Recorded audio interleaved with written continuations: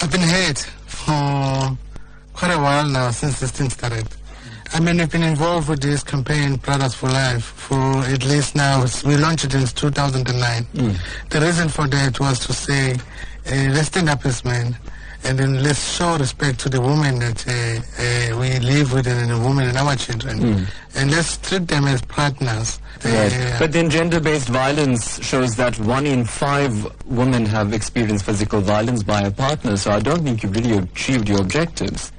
True, because what we did campaigns, televisions, on radio, about men, but of men that we did not reach.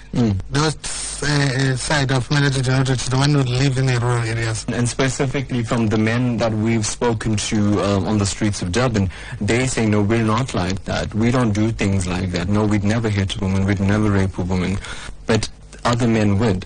So my question to you is, a man who allows his fellow man to do this, are they also labeled as men are trash? Because they, according to the argument, they're enabling other men to go about perpetuating this kind of violence against women.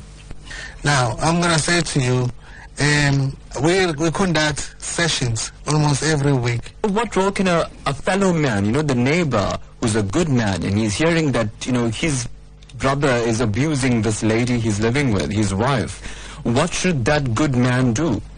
Okay, so that's an ideal situation that we wish to be happening. But people are ignoring those things. I mean, the neighbors ignoring the noise.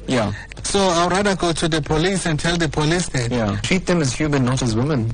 I mean, how powerful is a statement like that? It's really powerful, because now it makes you think as a man that I'm living with a partner rather than treating someone as called a woman.